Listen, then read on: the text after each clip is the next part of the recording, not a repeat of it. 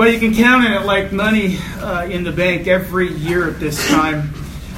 A religious expert's going to write an article that gets shared all over the internet, which explains away the resurrection of Jesus Christ. And, well, sure enough, like clockwork, I came across an article in my news feed last week written by, wouldn't you know it, a religious studies scholar at a prestigious graduate study program which did just that.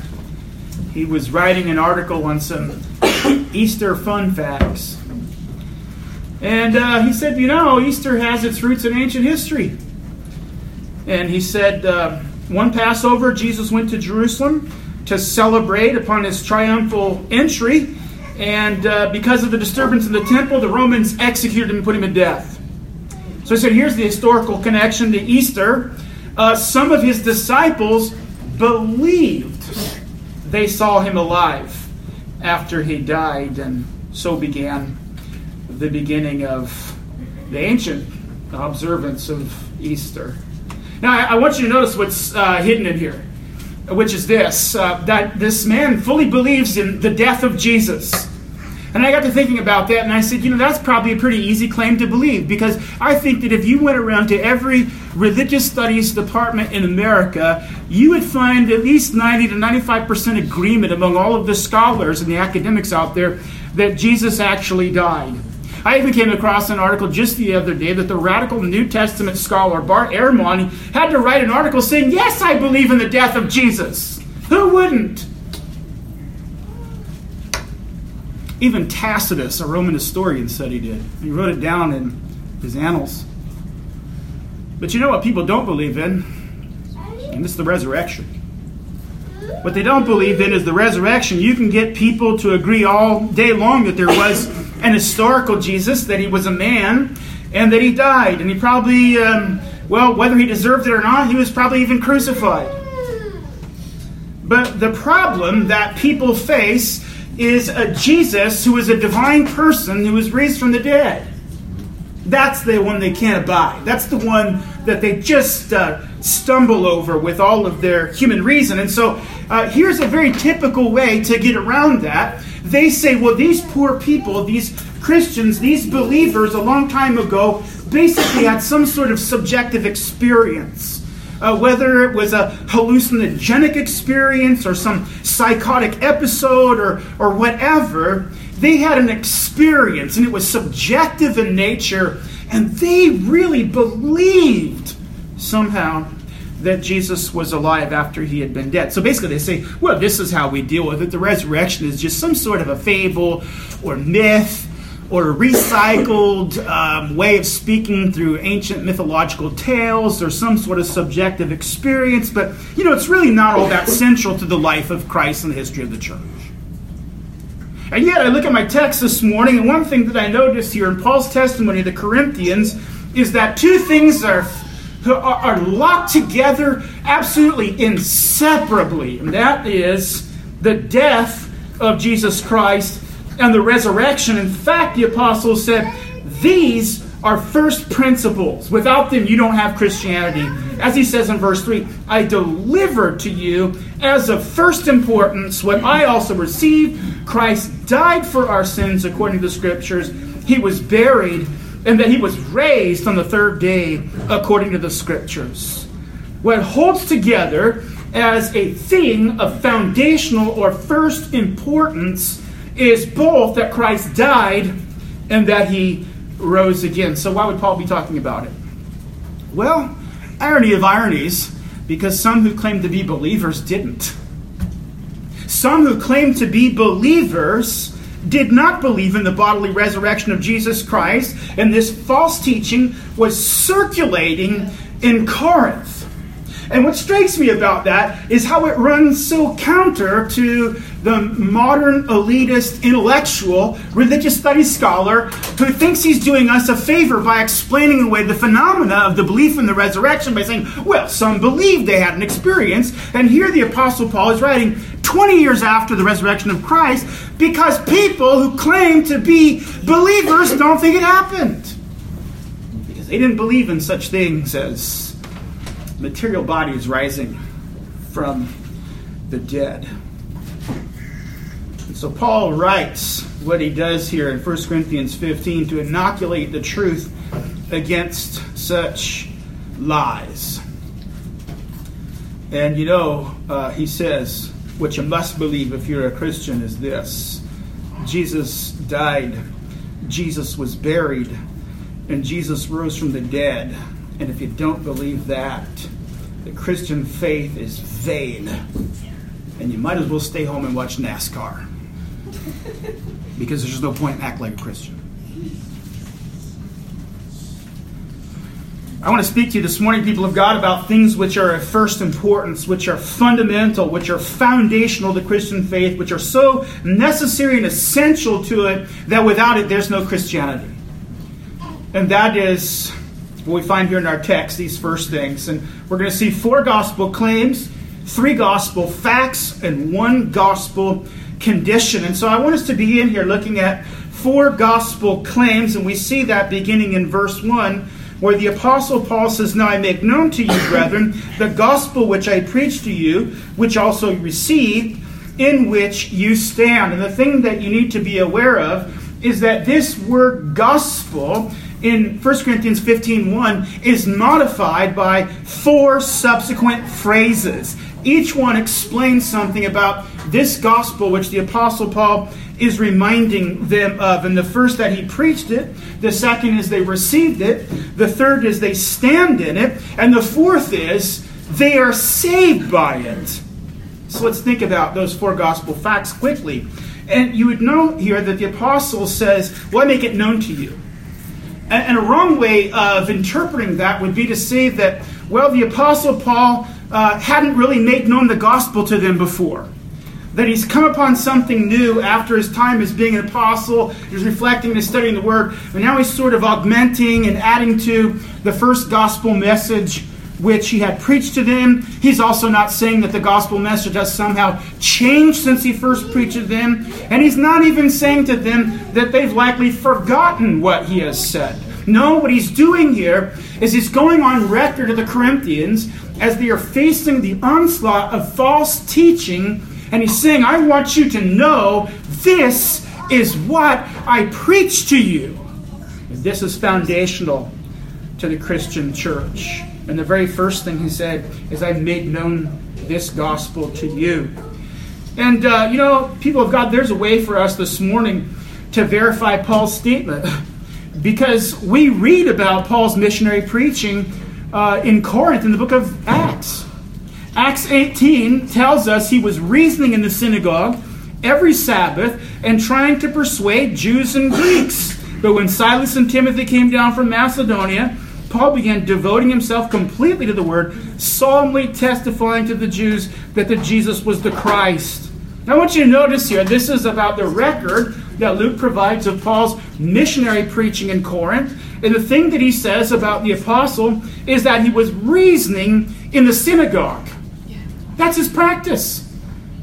Literally, if you look through the book of Acts, which we studied, we would note that town after town after town that the Apostle Paul went into, the first thing he would do on his first and second missionary journeys was go into the Jewish synagogue, open up his Bible, show his rabbinical credentials, and expound the scriptures to them. And the thing that he was trying to do was to persuade them, trying to win Jews and Greeks to Christ. And so we can see here the testimony of what he said to the Corinthians, because verse 5 says so. He was solemnly testifying that Jesus was the Christ. He was solemnly testifying that Jesus was the Christ.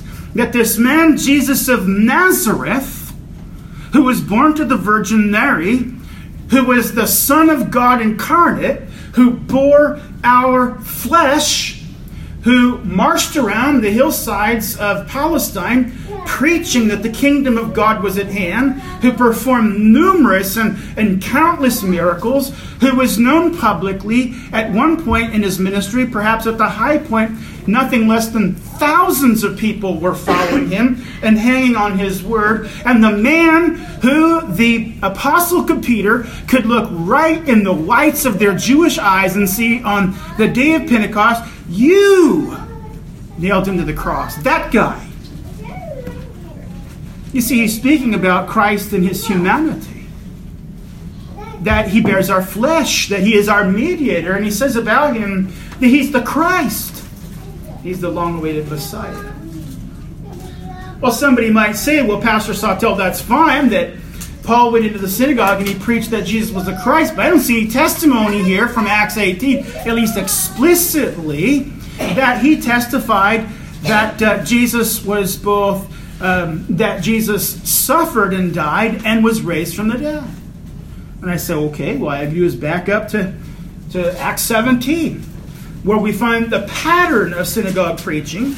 And what we're told there is he went into the synagogue, according to his custom, and he reasoned from the scriptures, explaining and giving evidence that the Christ had to suffer and rise from the dead. And Luke caps off the testimony, this Jesus whom I'm proclaiming to you is the Christ. Now, there are so many overlapping words and phrases here, it makes very clear to us that what we have as a snapshot testimony in Acts 18 needs to be read in view of the prior text of Acts 17. And it's very clear that what Paul was doing in the synagogue was not just to persuade that Jesus was the Christ, but how we know he was the Christ. Because he fulfilled what the scripture said about the Christ, which is that he would die and that he would rise from the dead. Those twin statements and historical facts had to be fulfilled according to the Old Testament and could not be the Christ.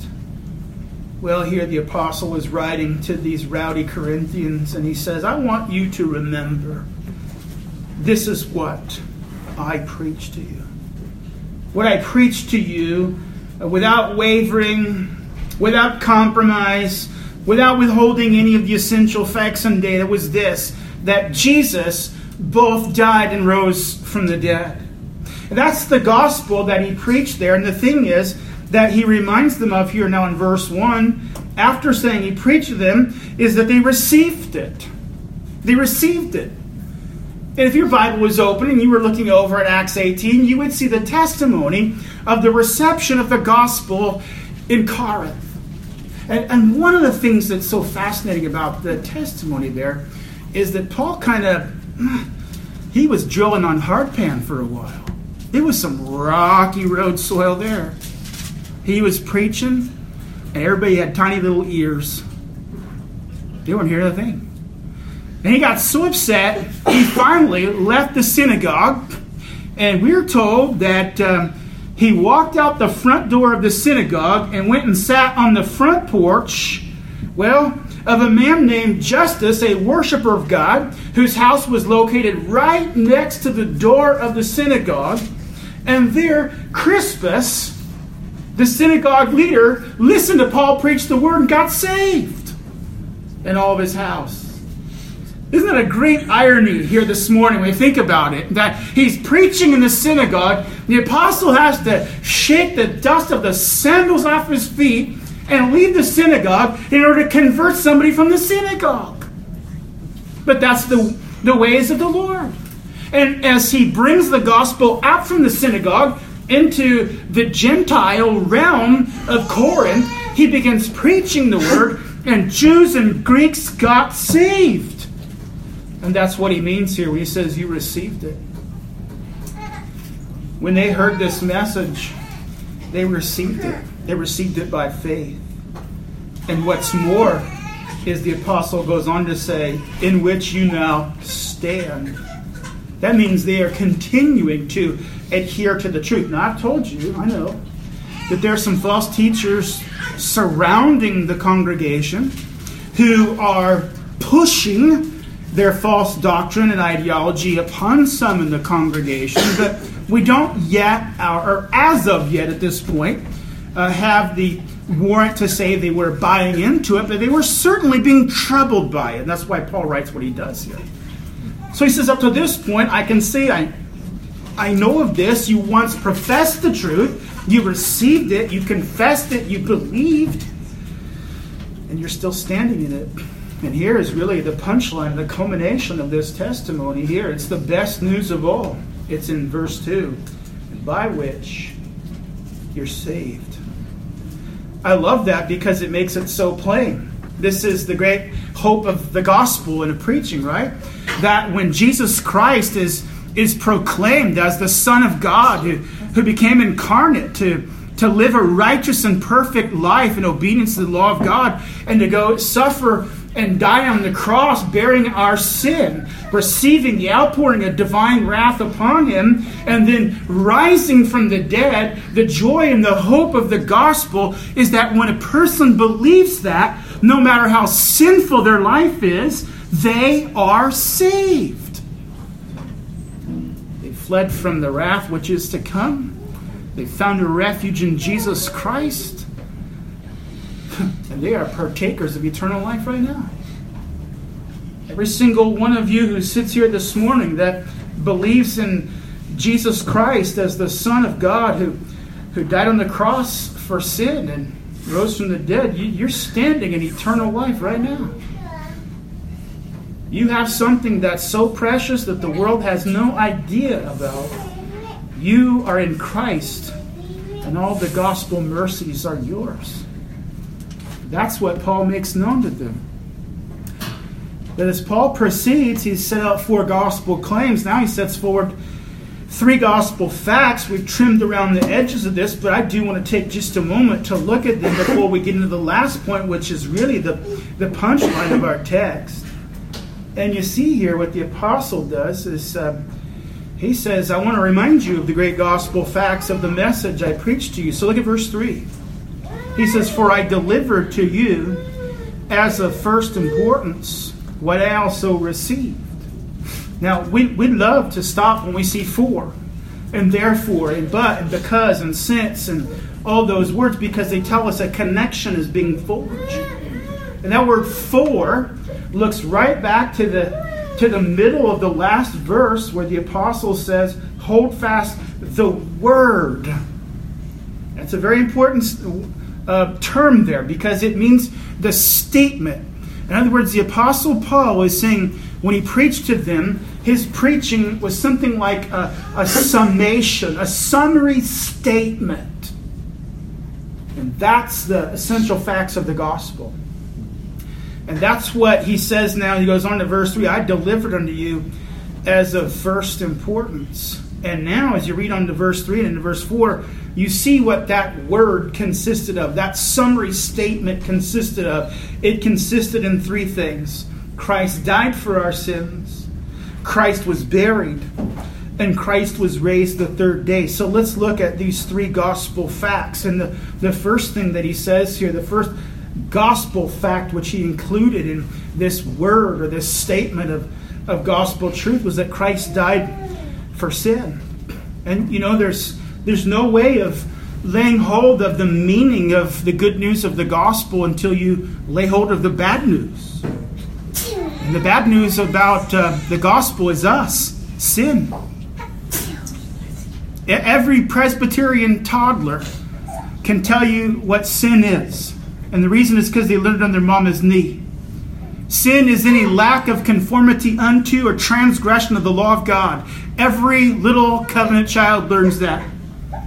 Sin is any lack of conformity unto or transgression of the law of God. In other words, sin is every single failure to comply with and to obey the law of God. And for us, when we hear that, it means very little in our fallenness. But the Word of God interprets the danger of sin when it says that a man is cursed if he doesn't conform to it. And Paul goes on to expound that as he reaches back to the Old Testament. He said, cursed is everyone who does not abide by everything written in the book of the law. This is where we get into trouble. This is the gospel message that the world around us really doesn't like. Because it's a meddlesome message. You want to talk about cancel culture? Here it is. One single sin is enough for you to fall short of the glory of God and to receive eternal condemnation. You see, the people don't take the gospel seriously today because the church doesn't take sin seriously today. This is what sin is. It is an offense against the holiness of God, because God is of purer eyes than to behold evil. And so this is where we begin to understand the joy of the gospel, because every single one of our sins, well, it makes us fall short of eternal life. And the only way to have eternal life is to have that debt cleared.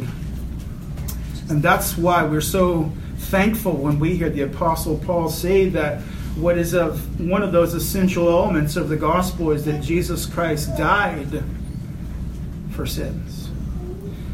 And without taking time to dig into an entire extra mini sermon on what this is all about, maybe I can just give a thumbnail sketch, because it's important. We've already talked about our sin and how it brings us into debt. It's got to be taken care of. And here's what Hebrews 9:28 says, that Christ, having offered himself once to bear the sins of many, to bear them. It's an allusion to Isaiah 53:12. But what it means is the sins of the people were heaped up and they were placed upon Christ. That's how Peter describes it in 1 Peter 2:24. He himself bore our sins. See, this is where we begin to understand the meaning of the gospel, that Jesus Christ stood in our place as a substitute. And he is declared to be sin for us. And that means he is the sin bearer. He takes our sins on himself. And when he is strung up on the cross between thieves, well, what is he doing but bearing the punishment of our sin and the curse of our sin? And that's how we receive salvation, is because he took that upon himself in our place. The apostle said he did that according to the scripture. And you know, the apostle had just the opposite of a Gideon Bible. You know, I used to have a little Gideon Bible. And I liked it. It was green. And I'd put it right here in my pocket. And at work, after I got saved, what I'd do is on my break is I'd read that little Bible. It gave me a lot of peace at work when I was irritated with people. Was I'd take that Bible out and I'd start reading. But you know, that Bible only had the New Testament. The Bible that Paul is speaking of here is not the Gideon Bible of the New Testament. He's talking about the Old Testament. See, when the apostle went into the synagogue and reasoned from the scripture, he didn't have a Gideon Bible. He had the opposite. He had the Old Testament. And what he's doing is expounding the types and the shadows and the promises and the prophecies. That's what he's saying here. According to Scripture, Christ had to die. Remember, that was the scandal and the offense to the Jews. They couldn't imagine a crucified Savior and Messiah. They said that was gross. But how about Isaiah 53? He was despised and forsaken of men, a man of sorrows, acquainted with grief. Isaiah 53:4, surely our griefs he himself bore. Isaiah 53:5, he was pierced through for our transgressions and crushed for our iniquities. Isaiah 53:6, the Lord has laid on him the iniquity of us all. Isaiah 53:10, the Lord was pleased to crush him, he himself being a guilt offering. Isaiah 53:12, he was numbered with the transgressors, and he himself bore the sin of many. It feels like you're reading the Gideon Bible, huh? It feels like you're reading the New Testament. Why? Because this is all over the New Testament. When the apostles wanted to explain what it was about Christ or Jesus that assured us that he was the Christ, is they reached for the promises and the prophecies of the old. And they said, he's fulfilled them. This is his work. That's the gospel. People of God, this morning, what does that mean for you? It means propitiation. That's a 50-cent word to say this. God's wrath is over for you. God's wrath is over for you. The Apostle John puts it like this. We have an advocate with the Father, Jesus Christ the righteous. He is the propitiation for our sin. The next time you sin and you feel the guilt of sin, and if you don't, there's something wrong with you. If you don't sense the guilt of your own sin, something's wrong. The next time you do, you are entitled to lay hold of this verse. Remind yourself that Jesus is the propitiation. The fact that Jesus died according to the Scriptures means forgiveness of sins. So Paul says we have in him redemption through his blood, the forgiveness of our sins. Christ died for us means that we're reconciled to God. We love this verse. Romans 5:1, having been justified by faith, we have peace with God through our Lord Jesus Christ. He's not an enemy of us. What it means that Christ died for us means God loves us. Romans 5:8, God demonstrates his own love towards us, and that while we were yet sinners, Christ died for us. These are marvelous statements. It means that Christ died for us is the love of God in Christ is for us. The second gospel fact here that Paul brings out is he was buried. We really don't have to spend much time here because, again, if you go to your local religious studies department and you consult one of the scholars there, they'll all agree he was buried. I don't think anybody has any problem with it. Even the Pharisees believed he was buried. Remember that? On the Sabbath day, the day after Christ's death, the day after Passover, they went to Pilate and they say, would you give us an armed guard to seal up the tomb so that his disciples don't come and spread the lie that he rose from the dead when they really just stole his body. Remember that? Even the Pharisees that rejected the gospel believed he was buried. Not a problem for anybody. We know that. But here comes the controversy. I know Paul didn't include it because it was difficult for people to believe, but here comes the controversy. He was raised the first day. And this is the good news, right? He was raised. The statement, he is risen, I think is pretty much everywhere right now, isn't it? He's risen. A friend of mine texted me this morning and going back and forth about problems in his life. He doesn't go to church so much. I don't know.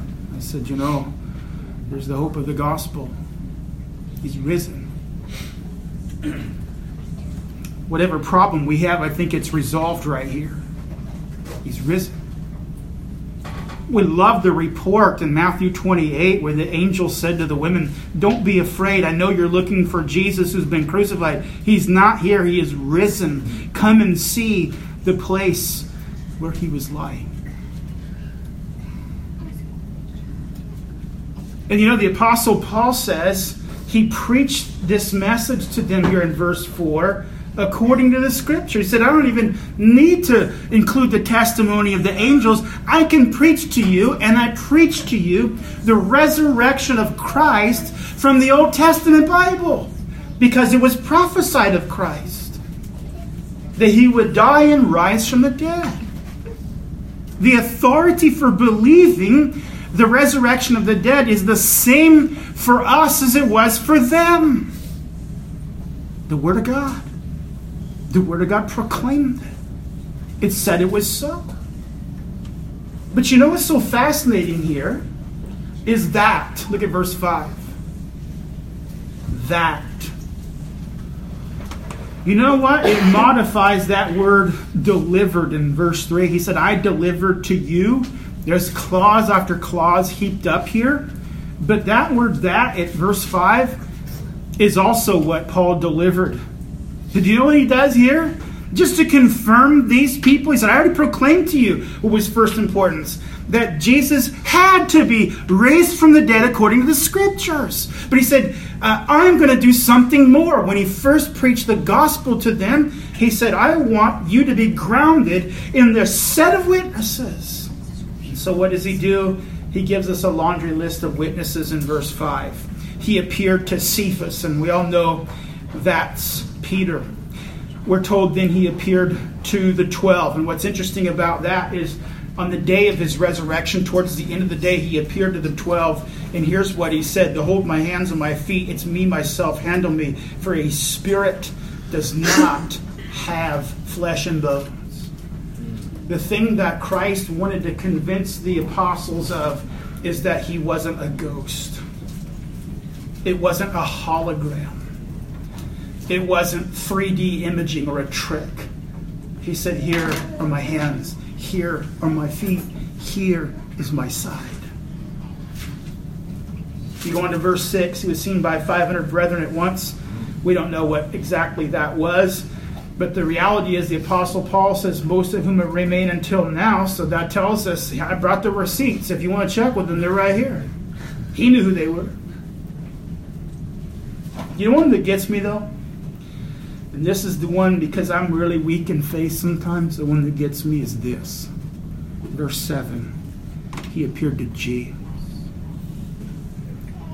Well, there's a little bit of dispute here. Is this James, the brother of John, who was an apostle? No.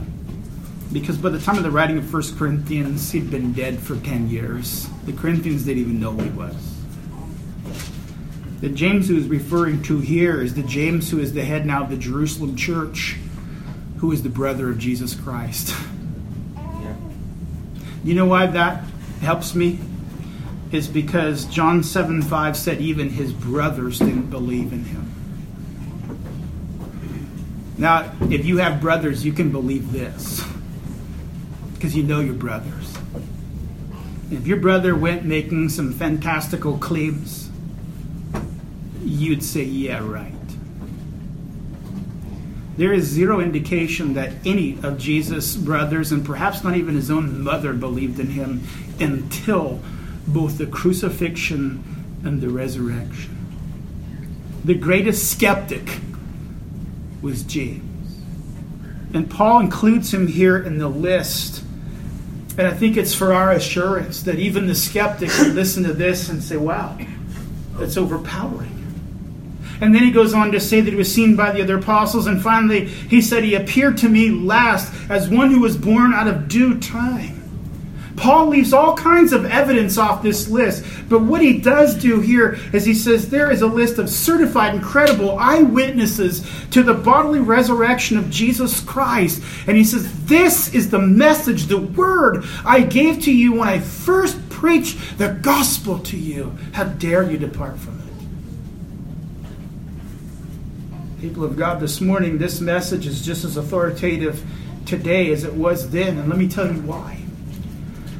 Because the Apostle Paul says here in verse 3, I delivered to you as of first importance what I received. That is a word of authority. It was used by the rabbis to speak of handing down authoritative tradition. And here the Apostle Paul makes it clear the message which he proclaimed to them was a message of authority. It had been received, but here's the thing that's so significant about that statement, because if you look over in Galatians 1:12, Paul says this, the gospel which was preached by me is not according to man. I neither received it, there's our word, from a man, nor was I taught it, but I received it through a revelation of Jesus Christ. You see, when the Apostle Paul says that the gospel which he received and he delivered to them, he is footnoting or key linking into this broader concept that the authority of his message is not the authority of the apostle, it's not the authority of the church, it's not the authority of the eyewitness, it's the authority of Christ. It comes with all the weight and the power and the authority and dignity and infallibility of Christ himself. You see, they were to receive that message just as we are today, based not on a long list of witnesses. They were to receive it because it came with Christ's sovereign, divine authority.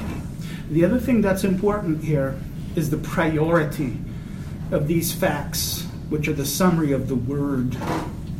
He says, I delivered to you as of first importance. You see, people of God, again, the world around us is quite happy for you to have a weak little faith. It's quite happy for you to speak about Jesus and having a personal relationship with him. It's not offended by that at all. The world is not concerned that you say pious things about Jesus.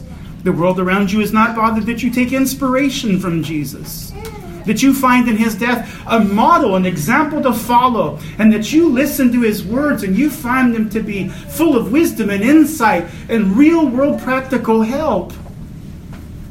What the world's not interested in is a supernatural Christ who rose from the dead under his own authority and power. That's the Christ of the Word. And Paul says, you can't have a crucified Jesus only and have the gospel and the hope of eternal life and the mercies of God. The only way you are saved by believing this message is if you believe in the message of the whole Christ, the Son of God incarnate, who died on the cross for our sins and rose from the dead in that same body. Those are the three gospel facts. And why are these so important? Because it brings us to our third point, one gospel condition. I know it's stuffy and warm in here, but hang with me on my last point, because this is really the linchpin of the whole message here.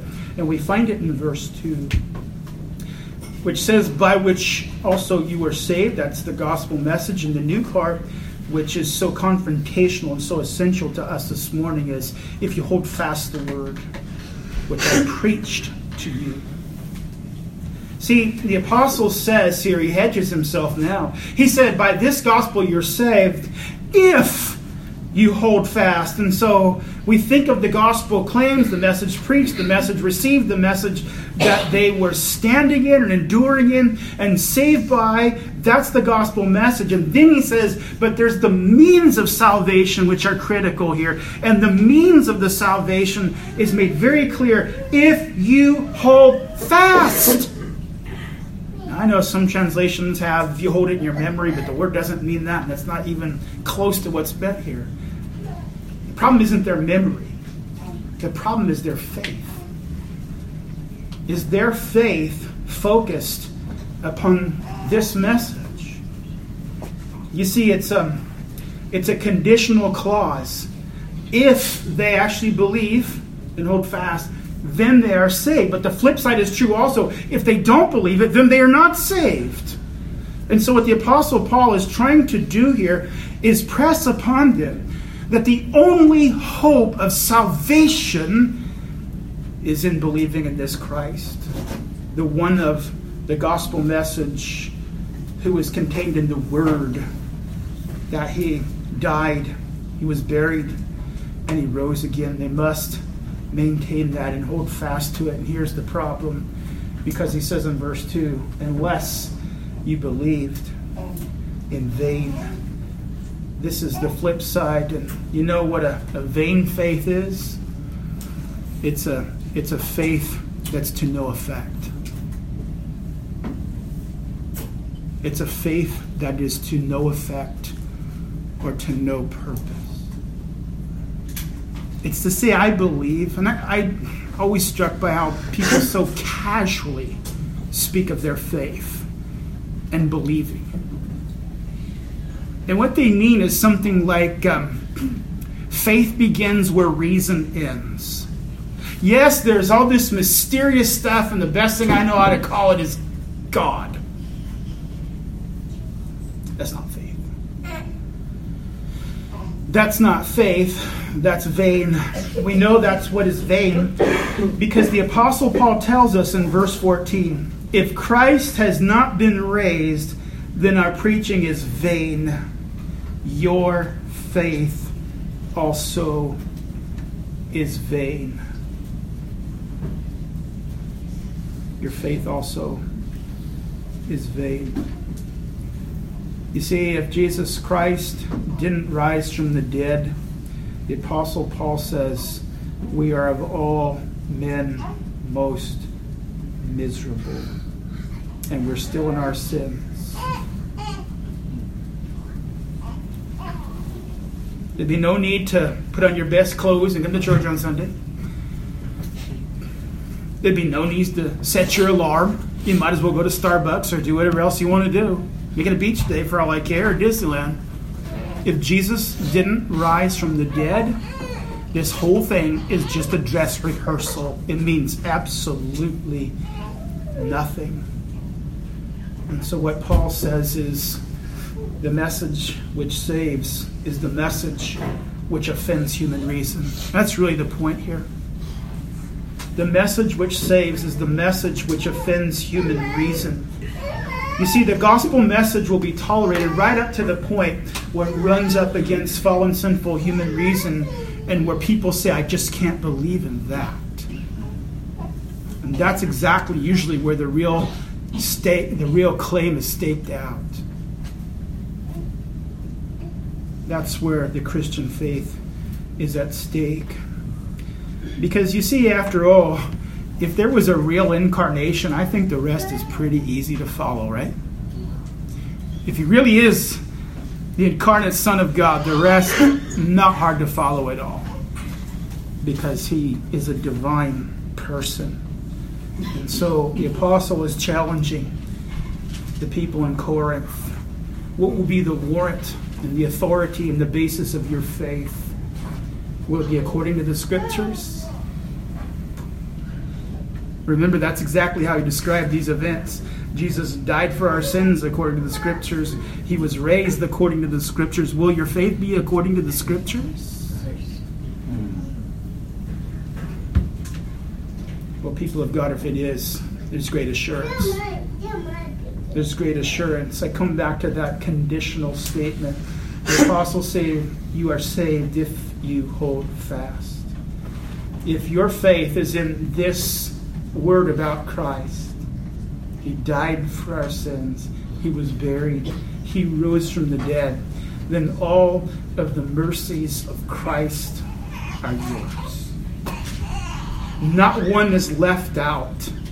All of the mercies of Christ are yours.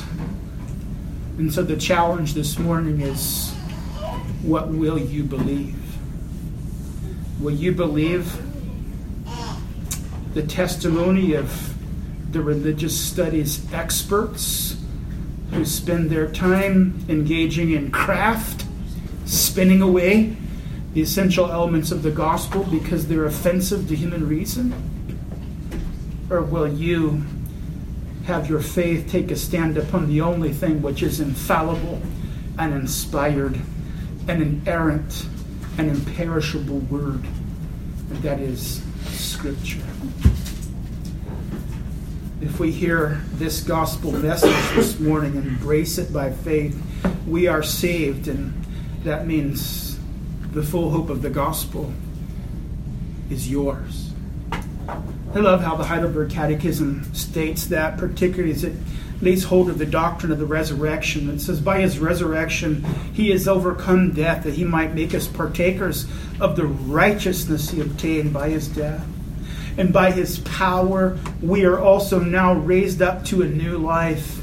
And third, the resurrection of Christ is to us a sure pledge of our own blessed resurrection.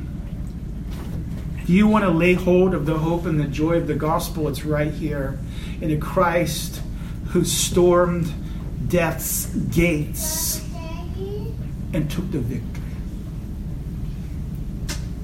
Because the Word of God tells us that Jesus Christ is the first fruits of the resurrection, which means he is the down payment and the seal and the surety for it.